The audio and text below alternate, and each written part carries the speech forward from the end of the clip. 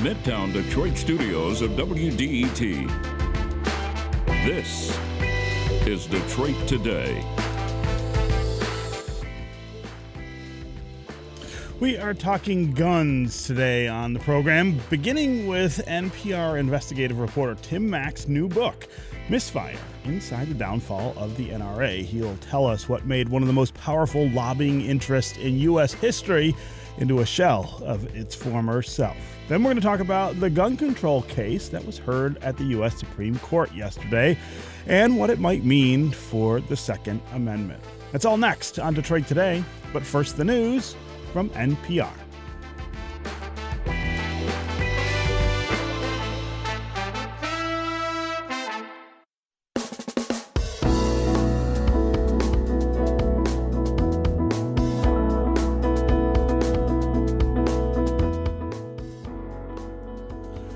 Good day, everyone, and welcome to Detroit Today on 101.9 WDET. I'm Stephen Henderson, and as always, I'm really glad that you are with us. The National Rifle Association's stranglehold over firearms laws and regulations has ensured for decades that America is a nation of guns. There are more guns than there are people in the United States. And it's the NRA that made sure that lawmakers in Washington, D.C. and in state capitals all around the country don't pass laws that might jeopardize that reality. But in truth, the NRA's influence has been declining in recent years in some pretty significant ways. And in his new book, Misfire: Inside the Downfall of the NRA, NPR investigative reporter Tim Mack gives a detailed account of how the largely grassroots organization has begun to crumble under the weight of bad decisions, mismanagement, and a changing public perception of the gun issue. Tim Mack joins us now to talk about it. Tim, welcome to Detroit Today. Thank you so much.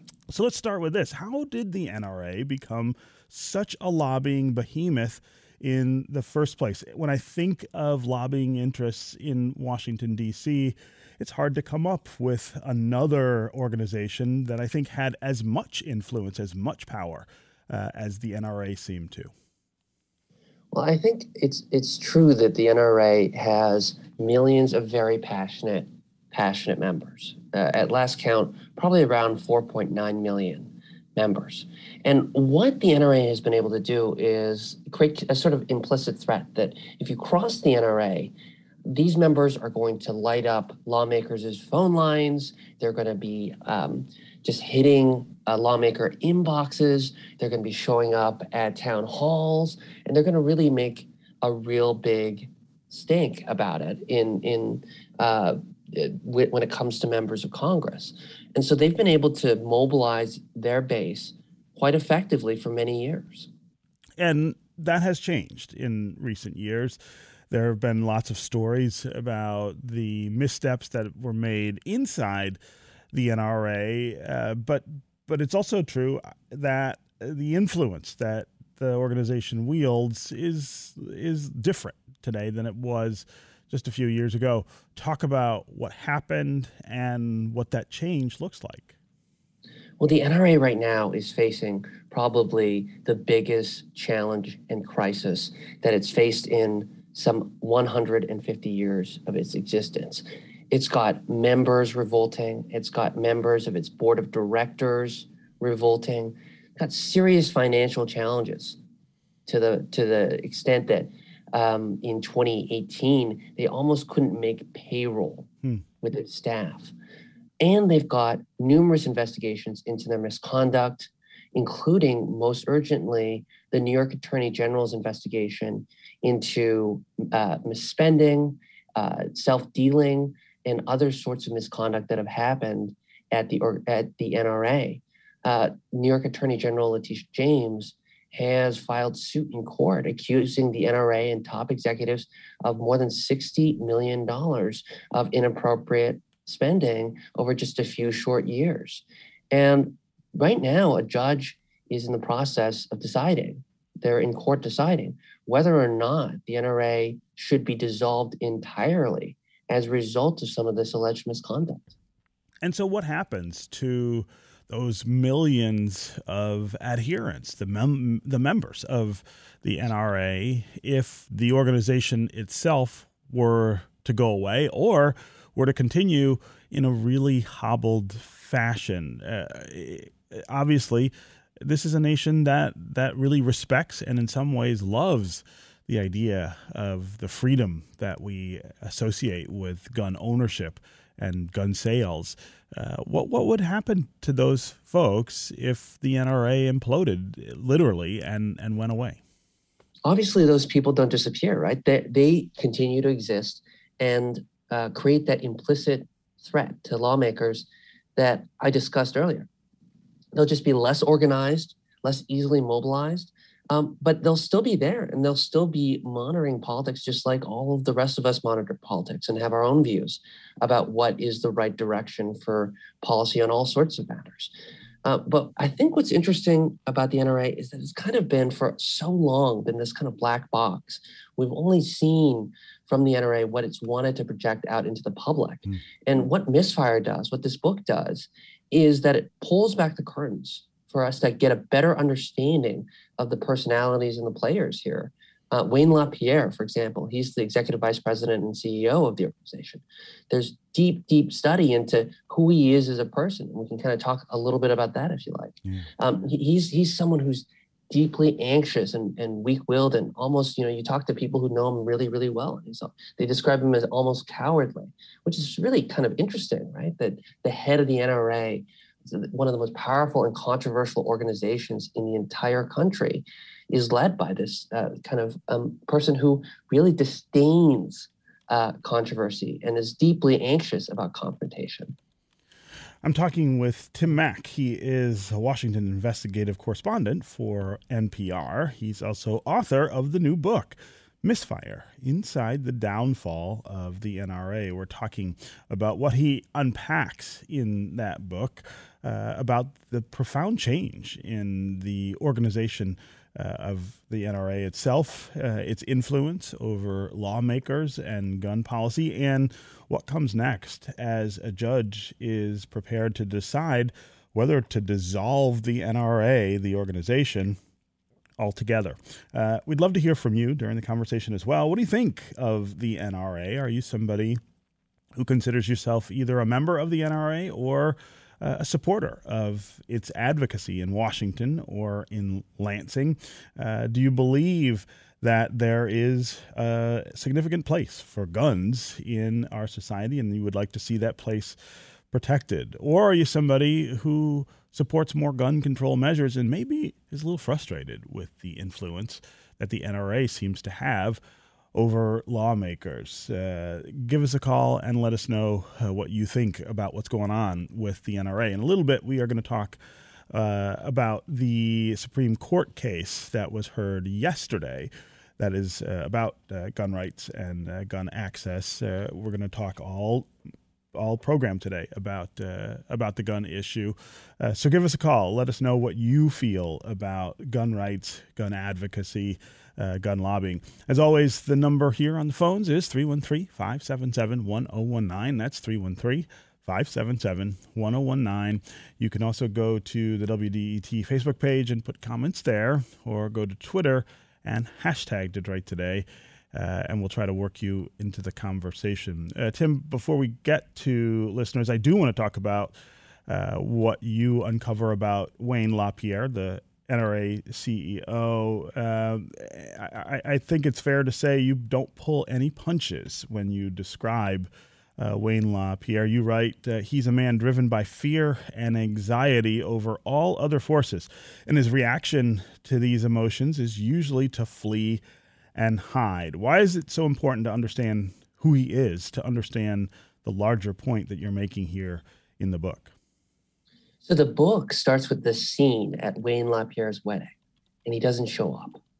And, the ceremony is supposed to start, and he's not there. The best man says to Wayne, I don't think you should get married today either, and puts a $100 bill on the dashboard of the car and says they could drive away. Wayne doesn't really want to get married, but he ultimately is talked into it by the bride and the priest. And why that story is important and why Wayne's character is important is that for decades, Wayne has allowed himself, driven by anxiety, to be talked into all sorts of projects, whether that's millions and millions of dollars for top NRA contractors, or really very lavish, extravagant golden parachutes for NRA executives who leave the organization but are still paid handsomely in order to do almost nothing. For many years, people that are powerful inside the NRA realized that if you yell at Wayne LaPierre long enough, he doesn't have a strong enough constitution to be able to push back and will eventually say yes to what you ask. And that's led to so many of the problems that exist inside the NRA today.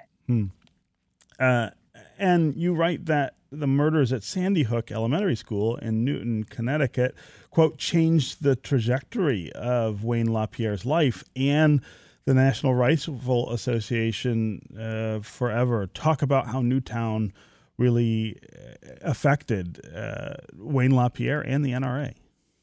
Well, it's a real pivot point for the organization.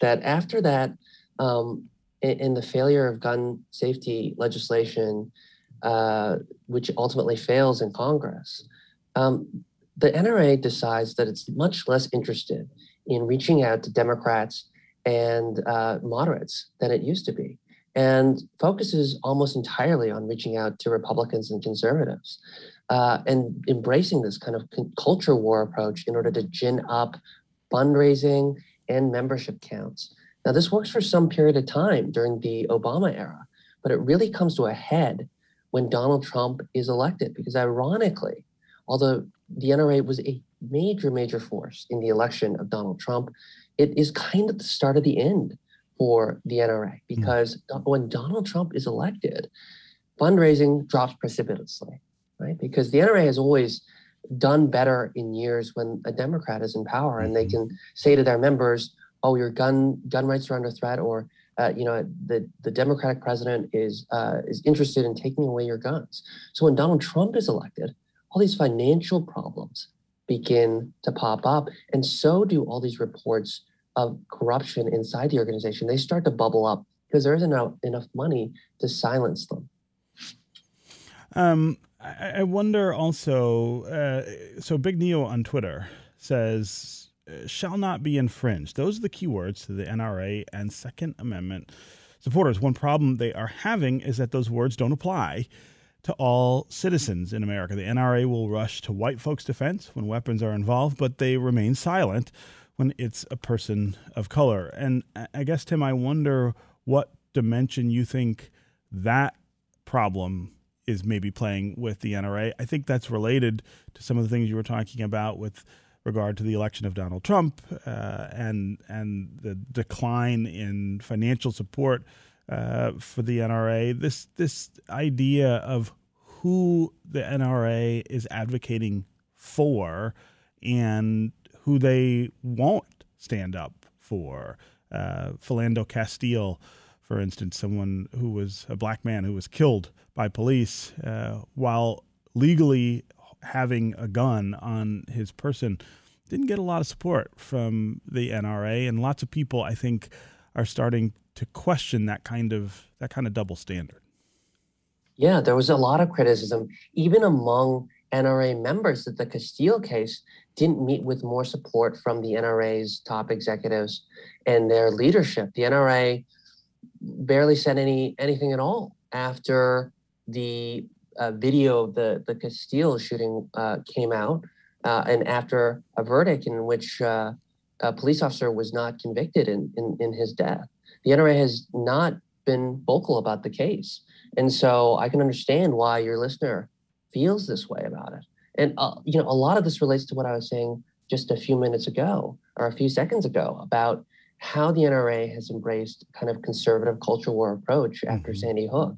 It's become a conservative institution to the detriment of reaching out across the aisle and building a broader bipartisan or kind of trans-ideological coalition.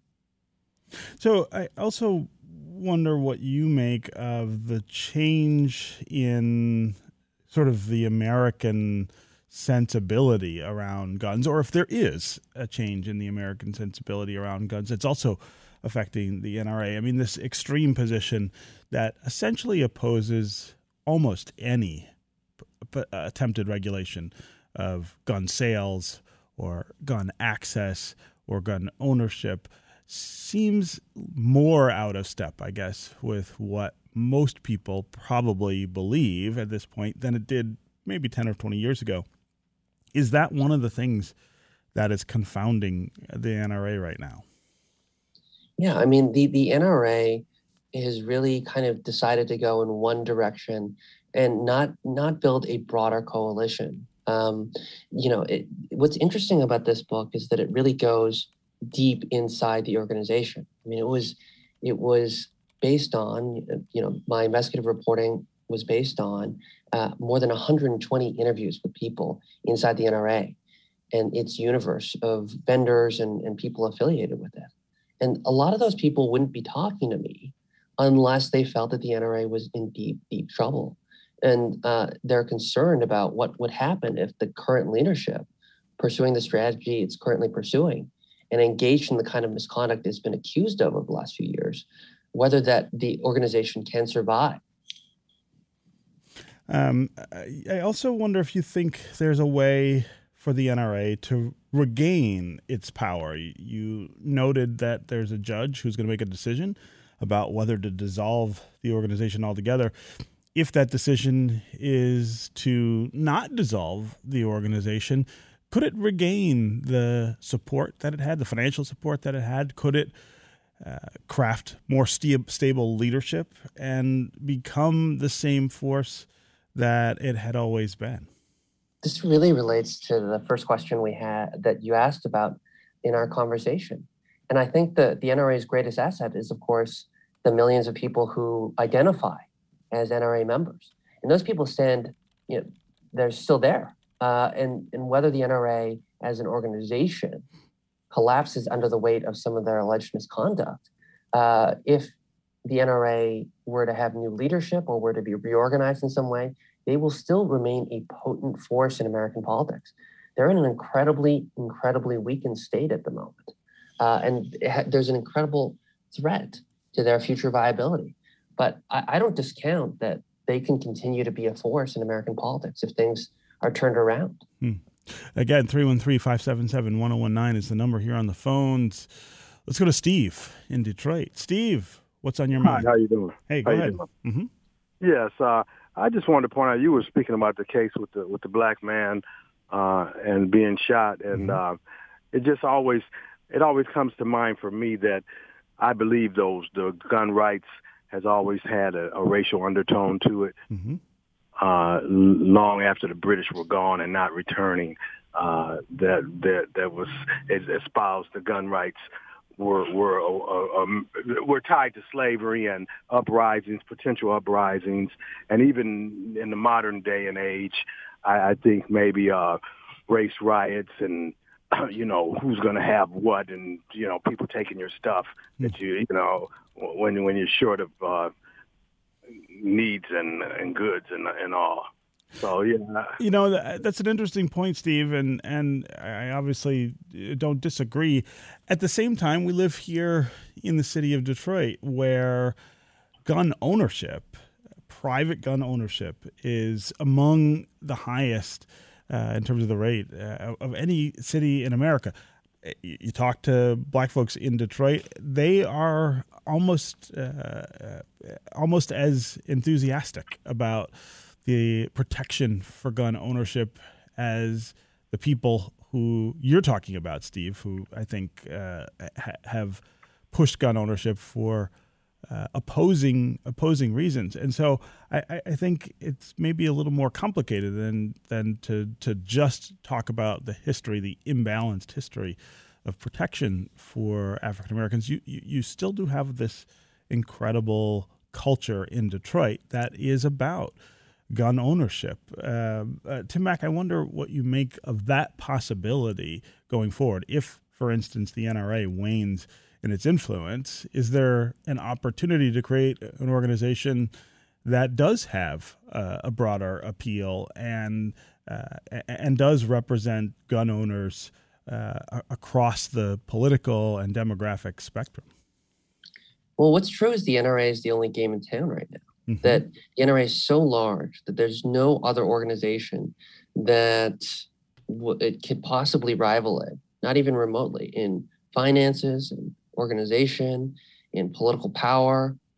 That right now the future of the gun rights movement in America is so deeply intertwined with what is happening with the NRA and its alleged misconduct, and whether or not the ongoing court cases will lead to its dissolution entirely. I mean, there's so much riding on the legal process right now and what happens to the top executives at the NRA. Okay, Tim Mak, Washington investigative correspondent for NPR and author of the new book, Misfire, Inside the Downfall of the NRA. It was really great to have you here with us to discuss your book and the NRA. Thanks so much for joining us on Detroit Today. Thank you so much for having me. We're going to take a quick break. When we come back, we are going to continue talking about firearms in America. We're going to have a conversation about yesterday's Supreme Court arguments over a New York gun control law, which could have major implications for gun rights more generally across the United States. We're going to continue to hear from you as well. Give us a call and let us know what you think is the current state of gun rights in the United States. Is it where you think it should be? Should there be more restrictions? Should there be fewer? 313-577-1019 is the number here on the phones. We'll be right back with more Detroit Today.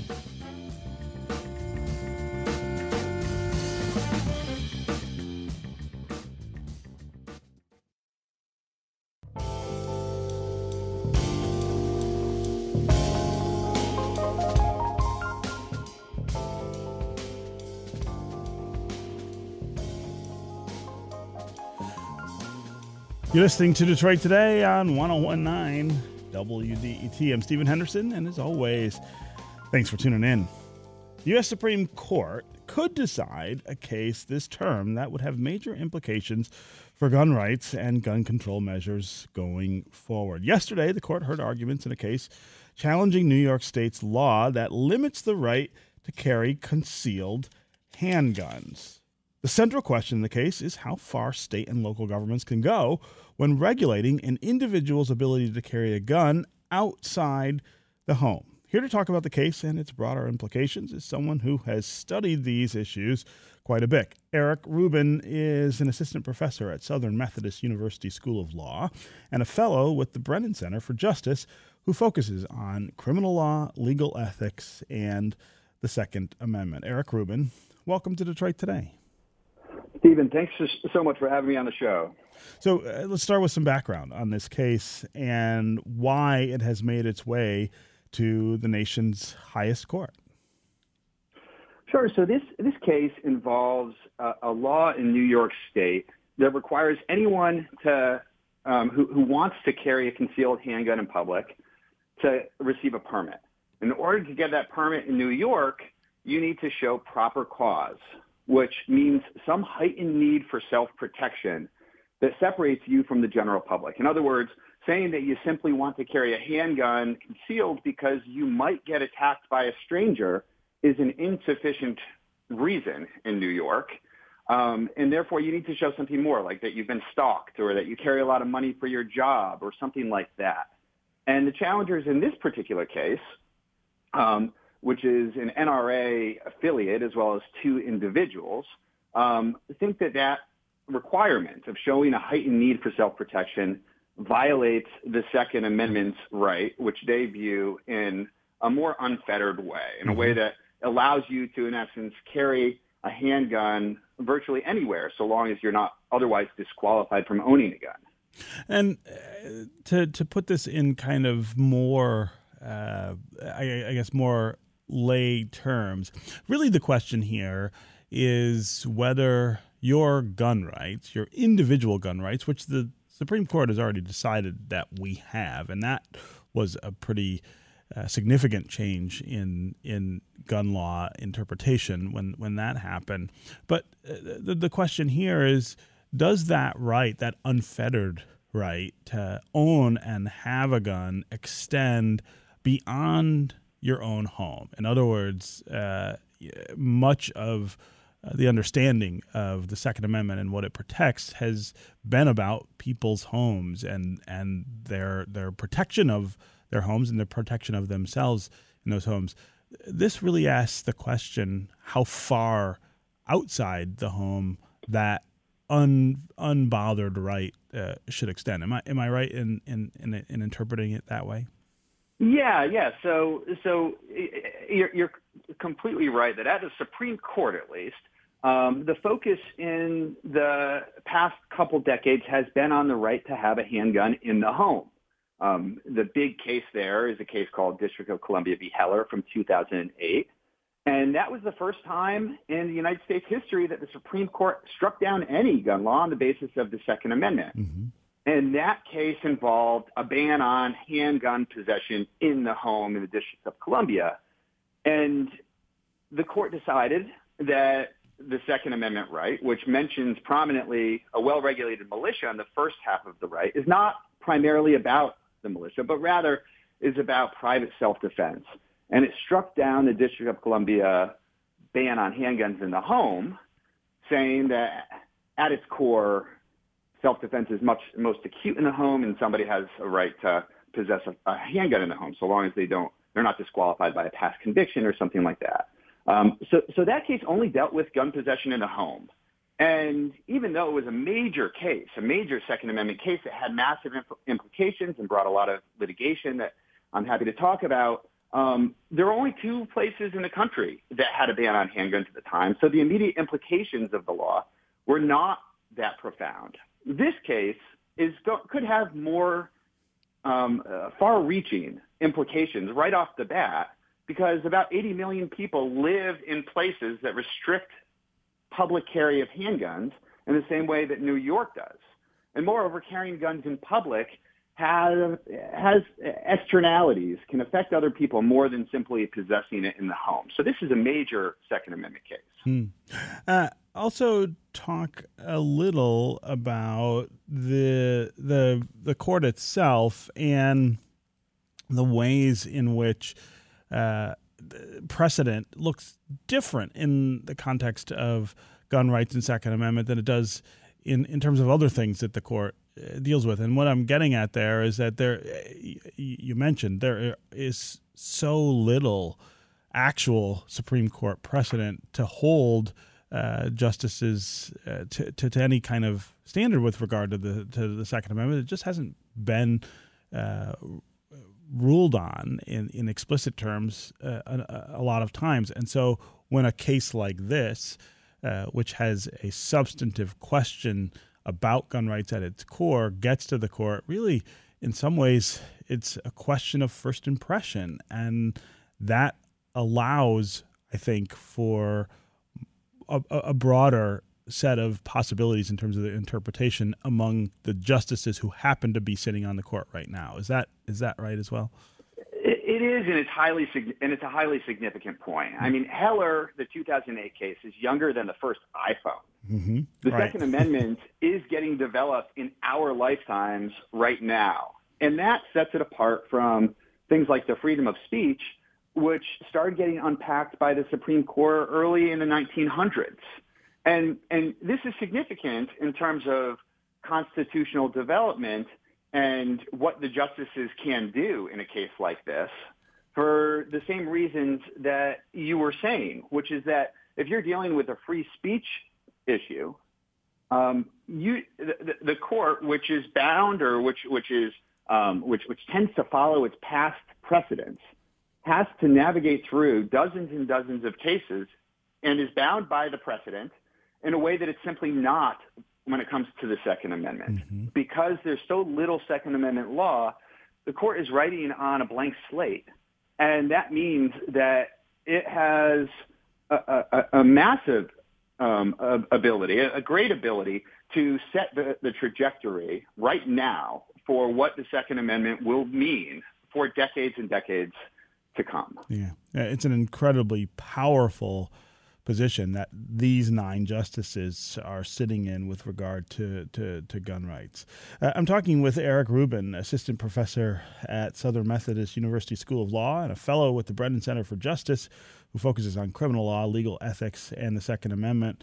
We're talking about the Supreme Court oral arguments on Wednesday of this week that took a look at a New York law that has a heightened requirement for people to be able to obtain a license to carry handguns outside of their homes. It's a pretty significant Second Amendment case. It could really change the face of the law, not just in New York State, but in every state in the union. We would love to hear from you during this conversation as well. What hopes or fears do you have about the future of gun laws as they are in the hands of this particular Supreme Court? Are you somebody who is hopeful that they will bring about an era of fewer gun restrictions? Are you somebody who is worried that they might bring about an era of fewer gun restrictions? Give us a call and let us know what your thinking is about the current state of gun laws in our country, a country in which there are more guns than there are people right now. I think all the time that is a really fascinating statistic that tells us an awful lot about the American character. As always, the number here on the phones is 313-577-1019. That's 313-577-1019. You can also go to the WDET Facebook page, put comments there, or go to Twitter and hashtag Detroit Today, and we'll work you into the conversation. As always, we also want to hear from gun owners. Why do you own a gun? What do you think about the rights that allow you to own that gun? Are they sufficient to protect your gun ownership or your gun purchases? Give us a sense of how you think you fit into this scheme of Second Amendment rights and the regulation that many people think needs to be a little tighter to make sure that guns don't fall into the hands of people who will do criminal things with them. Again, 313-577-1019 is the number on the phones. Let's go to Zoe in Ferndale. Zoe, welcome to the show. Thank you. Good morning, Stephen. Hi. I wanted to say I am typically for stricter gun control laws, but also there are a lot of laws on the books that are not always enforced, often due to lack of resources. One of the things that really interests me is that in some states, someone might commit a crime, be convicted, then they wouldn't be able to purchase a gun there, but that state doesn't talk to another state, so they might cross lines.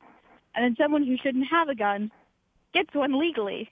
And oftentimes it's people who do have past convictions or past history of violence who then go on to commit even greater violence.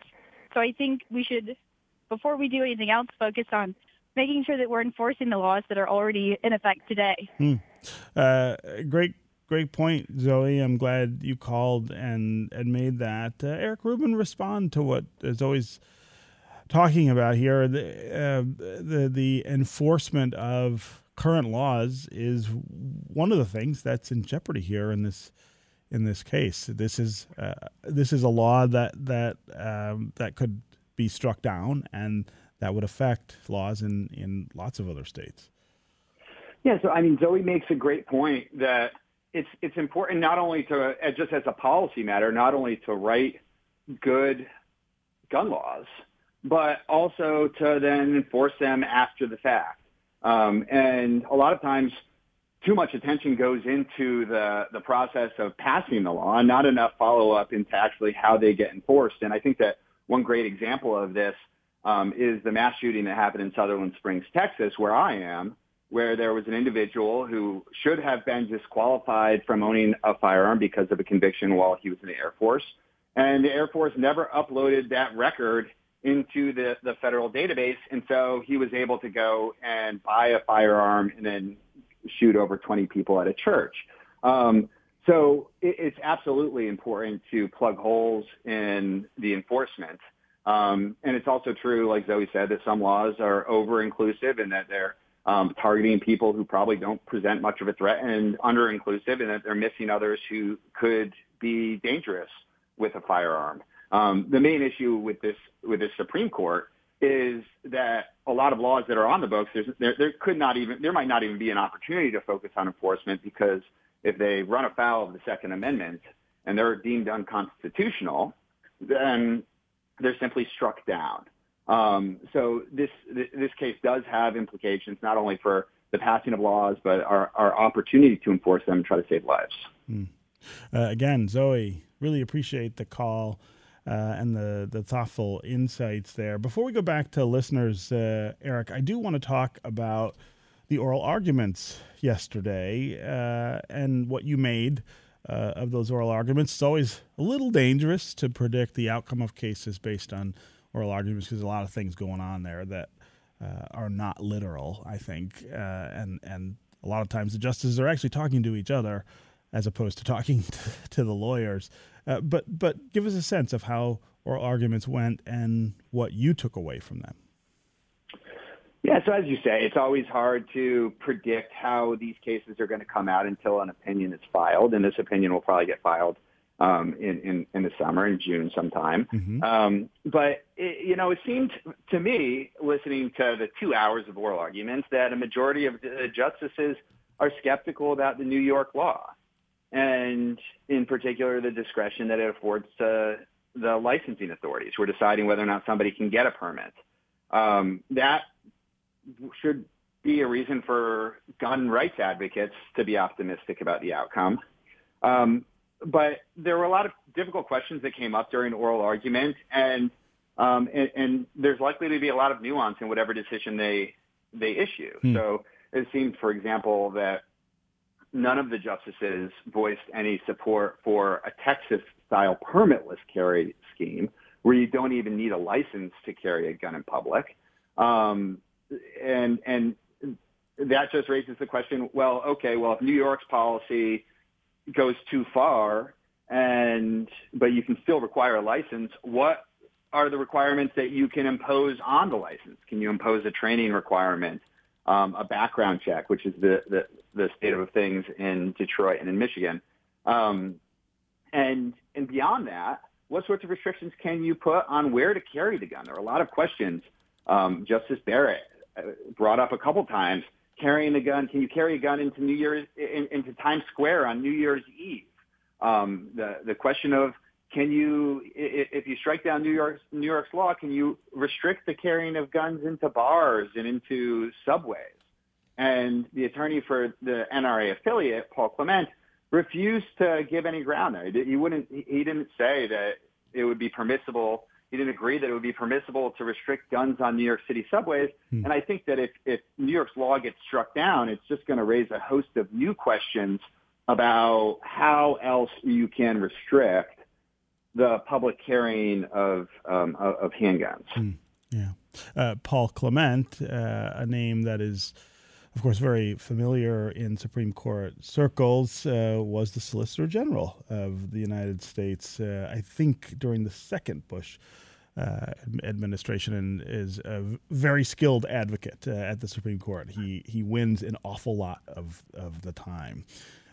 Okay, we're going to take a quick break, and when we get back, we're going to continue this conversation about the gun case at the U.S. Supreme Court. We'll also continue to hear from you about your feelings about gun laws and gun restrictions, whether they are too strict or too permissive. 313-577-1019 is the number here on the phones. That's 313-577-1019. You can also go to Facebook and Twitter, put comments there, and we'll work you into the conversation. We'll be right back with more Detroit Today.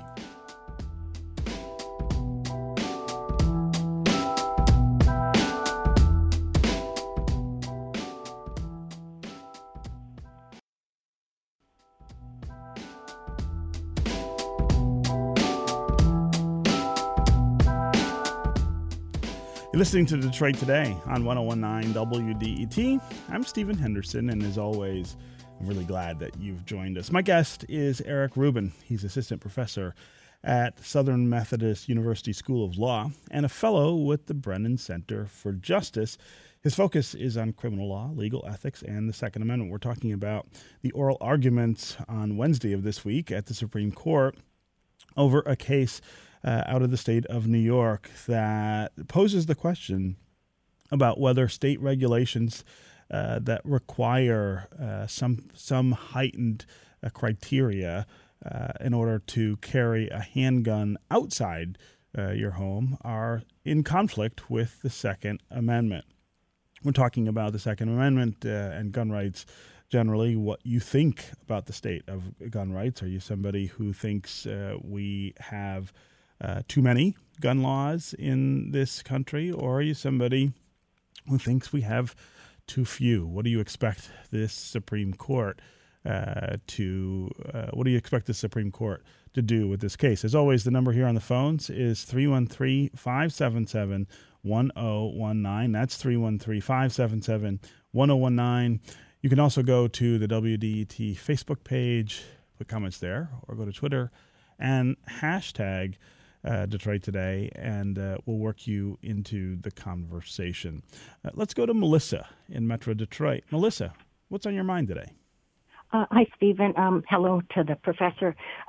So I was wondering if we could use as the main criteria if a person lives or works in a high crime area, which of course is absurd because we shouldn't have high crime areas in one of the richest countries in the world.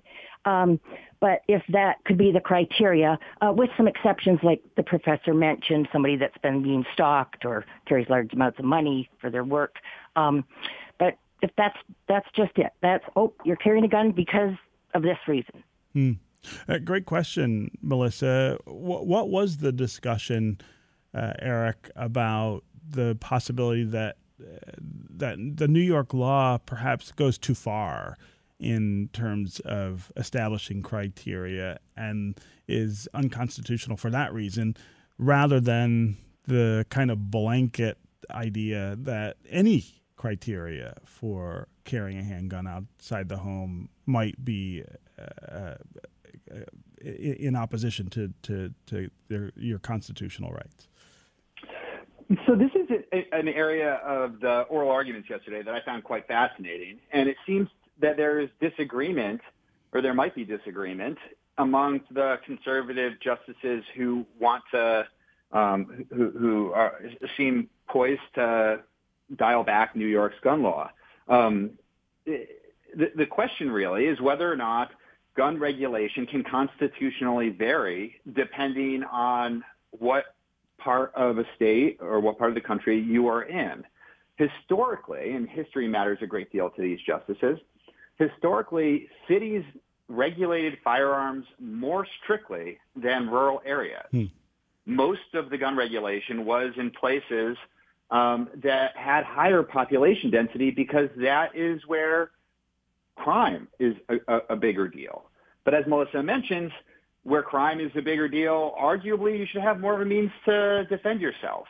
And this was played out in the oral arguments yesterday. And one thing that surprised me and I think other commentators was that Justice Thomas who generally is in favor of robust gun rights, seemed to be open, or at least to be considering the possibility that this case doesn't need to decide whether or not gun rights are as expansive in cities, because the two plaintiffs in this case are from Rensselaer, New York, which is a much more rural area than New York City itself.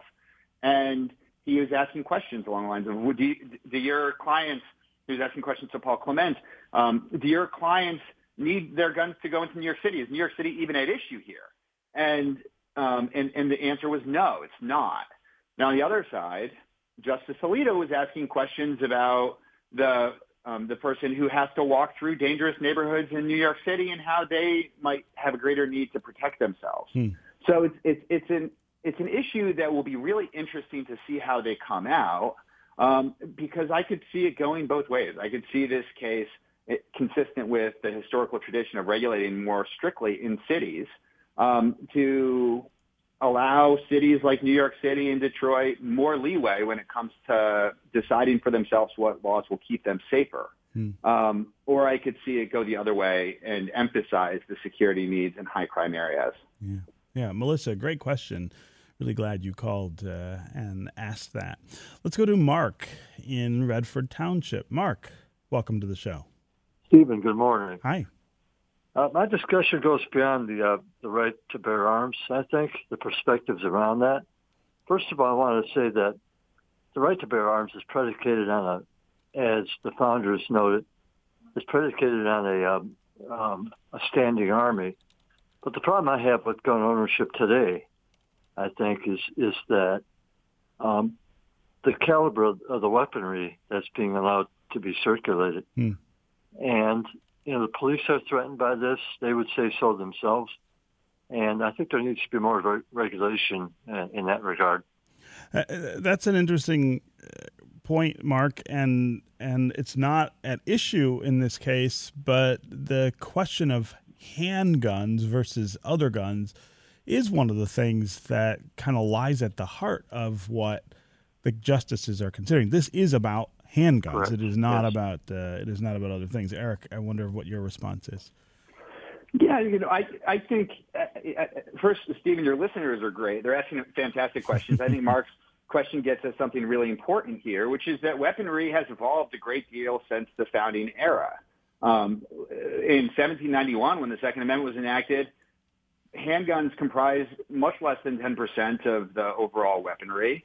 Muskets were muzzle loaders, which meant that you can't carry them around loaded because they could misfire, and it took a fair amount of time to load them. And after you shot once, you basically had to redo the process. And in a typical self-defense situation, that just meant that firearms were less useful for self-defense and less useful for crime. Today, firearms are much more lethal. And one of the things that's interesting in this case is that the courts seem to be inclined, at least 4 of the justices, maybe a majority of the justices, seem to want to say that the constitutionality of today's gun restrictions will turn on whether or not they're analogous restrictions in the earlier part of the American history. And one of the challenges that you get in that situation is that the weapons were different back then. Mark mentioned caliber size. Caliber is a massively important indicator of how lethal and dangerous a gunshot wound will be. Ask any ER doctor. So the weapons were different. The security needs were different. So how do you analogize restrictions on storing black powder in your house to modern safe storage requirements? How do you analogize historical weapons to modern weapons like tasers, which are arms, or pepper spray or things like that? And how do you draw comparisons between AR-15s and these old weapons? So, to the extent the court seems interested in basing its constitutional law on history, it turns into a difficult question of historical analogies. And I think that's one of the things that Mark's getting at. Yeah. A listener on Twitter, Jack, has a really interesting question as well. He says, how can the Supreme Court justify ruling one way on states' rights to regulate abortion and perhaps another way on states' rights to regulate guns? Of course, the abortion issue was also at the Supreme Court this week and is swirling around this Texas law that is incredibly restrictive, of course. I think for a lot of people, it's confusing when the court does one thing in one area of American life and does another in a separate area. Eric, I wonder if you can help Jack understand how that happens and whether it makes sense. Well, Jack's question's a good one, and it depends on how cynical you want to get here. So the abortion right recognized in Roe in 1973 and refined through the years is on the court's docket this year, and a lot of people think it's going to get dialed back, if not straight out overturned. And the upshot of that would be that states have the ability to regulate abortion more strictly. And on the flip side, you've got the Second Amendment right, which the courts in the justices yesterday were saying is getting underprotected and needs more protection, and we have to limit the state's ability to regulate it. It's hard to ignore the ideological shift that has happened on the court over the past 4 years when you're considering these questions. The justices are talking about the right to an abortion as if it's getting overprotected and needs to get dialed back, while they're talking about gun rights as if they're under assault, despite the fact that Americans have the highest rate of civilian possession of firearms in the world.